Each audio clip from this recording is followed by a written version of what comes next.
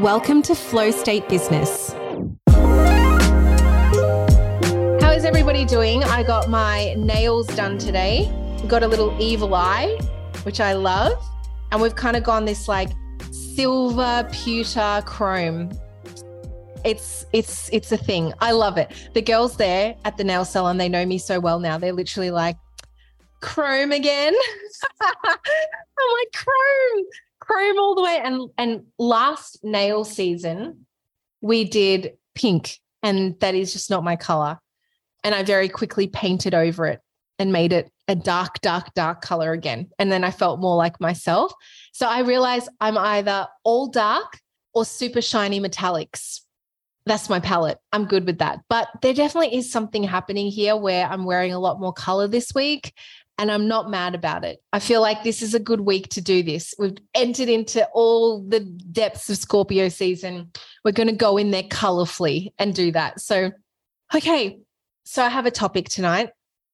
It's a day of synchronicities and big portal openings. And this is definitely a day that has been a long time coming. And I have been ignoring it and ignoring it and ignoring it. And I have to share it with you. So this morning, I wake up to my podcast episode going live. Today's podcast episode was about the narrative that you write around your money, the narrative you write around your money. I recorded this episode a week or 2 weeks ago, when I had this day of just one episode after the other. I was in so much flow. So I didn't really know when this particular episode was going to drop. My podcast team just rearranged that for me, and that was really awesome. And as you all know, I record, I create, I share from the heart and from the soul. Most times I actually even forget what I say on the episodes. And my team, they take it and they distribute it. They make Instagram reels out of it. They put it on YouTube Shorts. They do all the things. The podcast episode went out, and the clip that my podcast editors had found was literally the clip that talked about my money story, why I'm so afraid of it, the decisions my father made, running and hiding, being chased by bad people, nearly being kidnapped and held for ransom, and why I believe that money was bad, and why I believe that money really was the source of all evil in this world. And that was the clip that they clipped. I talked about so many other things in that episode. That was the clip that they clipped. And a few things happened because of this. One is, I feel like I have been able to share so much on the podcast because I fully know that it's my little hermit cave. It's the place that I can share very freely and very openly. And at the same time, I know that my parents would never, ever had found out about this. And I was so afraid that they were going to find out that I was talking about this because, you know, good girl vibes, don't stir up the pot, don't dig up things that have already been healed, all the things. And why this scared me was because I know that they fully follow me on Instagram, and that clip went everywhere on Instagram, on Reels, in post. I know my dad is a subscriber on my email list. Oh my gosh. And I just had this moment where I realized how much I have been hiding in the podcast. It's funny, isn't it? Like how transparent I am on the podcast, but you'll very rarely find me talking about it anywhere else. And the people that really know me is because they listen to the podcast and they know that. Like maybe some of you are like, oh, really? I didn't realize you shared it and you didn't share it anywhere else. Like I only shared it on the podcast. And I kind of maybe alluded to it a little bit here and there. So that's been so interesting today, because literally all day I have been hiding, feeling so afraid because of two people in this world, my mom and my dad, and to a further extent, kind of wider family, wondering what they would say about that. And it's funny because I've literally been waiting by the phone, not really, but I've had the phone on me all day, wondering if they are going to call me. I've been waiting for a call from my mum. I'm like, she is for sure going to call me and say some things. or my dad is for sure going to message me and say some things. Like I was like waiting all day in trepidation, like this is going to happen. And it didn't. Nothing happened. People have been DMing me saying, oh, it's really cool that you've shared that story. It means a lot to me. And people on Instagram are like, holy shit, I need to listen to this episode. But no calls at all when I was so worried about how it would be received. It's interesting, isn't it? And that's when I was like, okay. And then the new Taylor Swift album, which I'm totally consuming again and again and again. I think I definitely was one of those people that contributed to the Spotify breaking, because when the album came out, I was like, download it. Anyway, there's one song and her lyrics is like, it's me, I'm the problem, it's me. And I realized that for so long, I have kept this whole message so small for the fear of how it would be received by two people on this planet that obviously I care so much about. But in the greater scheme of things, nothing actually happened. Like I'm the one making a bigger deal out of it, when really the message is so much bigger than worrying about what they're going to say about it, right? Here's the ironic thing. I then jumped on a call with my private client, and she said to me that she wrote this blog, read the blog. It was absolutely magical. It was story at its finest. And she said that her 80-year-old grandmother called her saying how upset she was at the blog, and she pulled it. And not only that, the 80-year-old grandmother, who's matriarch, then corralled some other people in the family who have now also come on board and said, how dare you share that? And here I am going, oh my goodness, it's like the best blog that I have ever read. It's so impactful. The message is so deep. It's so meant for this world. And she goes on to ask me, and she says, have you ever experienced that? And I just had to laugh because the timing of the universe. And I just said to her, oh my goodness, like you have no idea. I'm experiencing it right now, right this very second, minus the actual call, but just all the shit that goes on in your mind around keeping your message so small. It's just so fascinating. No matter how much work you do in the mindset, no matter how much work you do with resilience and telling yourself, yes, like I'm good, I've got this, it's all good. There's stuff like that which happens. And I don't know, it was just a major, like I mentioned earlier, gate opening, vortex opening moment where I just went, okay, I had to have this moment of realization, because when I saw the clip, I literally was like, oh, fuck. Like that was literally my thinking. And then I freaked out about it. Michael and I had a big chat. Then he said to me, which is such a thing that I think guys just say, they mean the best, but it just comes out the wrong way. And he said these words, I think you're just making it a bigger deal than what it is.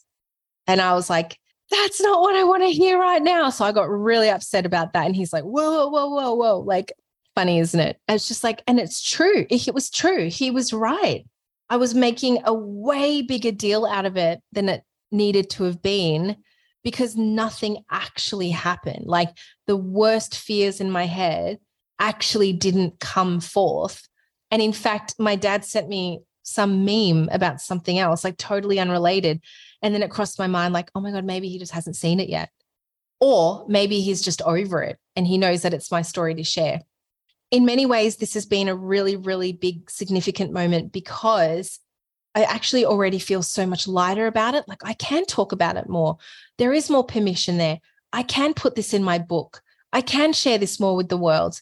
It's really cool. And I just really wanted to share this because it was just like, oh, like this the whole time I've been holding it in, and I've been so scared and how it'd be, seen and reacted by the world. And if anything, all the conversations that I've been having, and the day that my podcast goes out is usually the day that my DMs blow up, because people are commenting and they're saying, I listened to this and this is what I got from it. Like, it's really beautiful.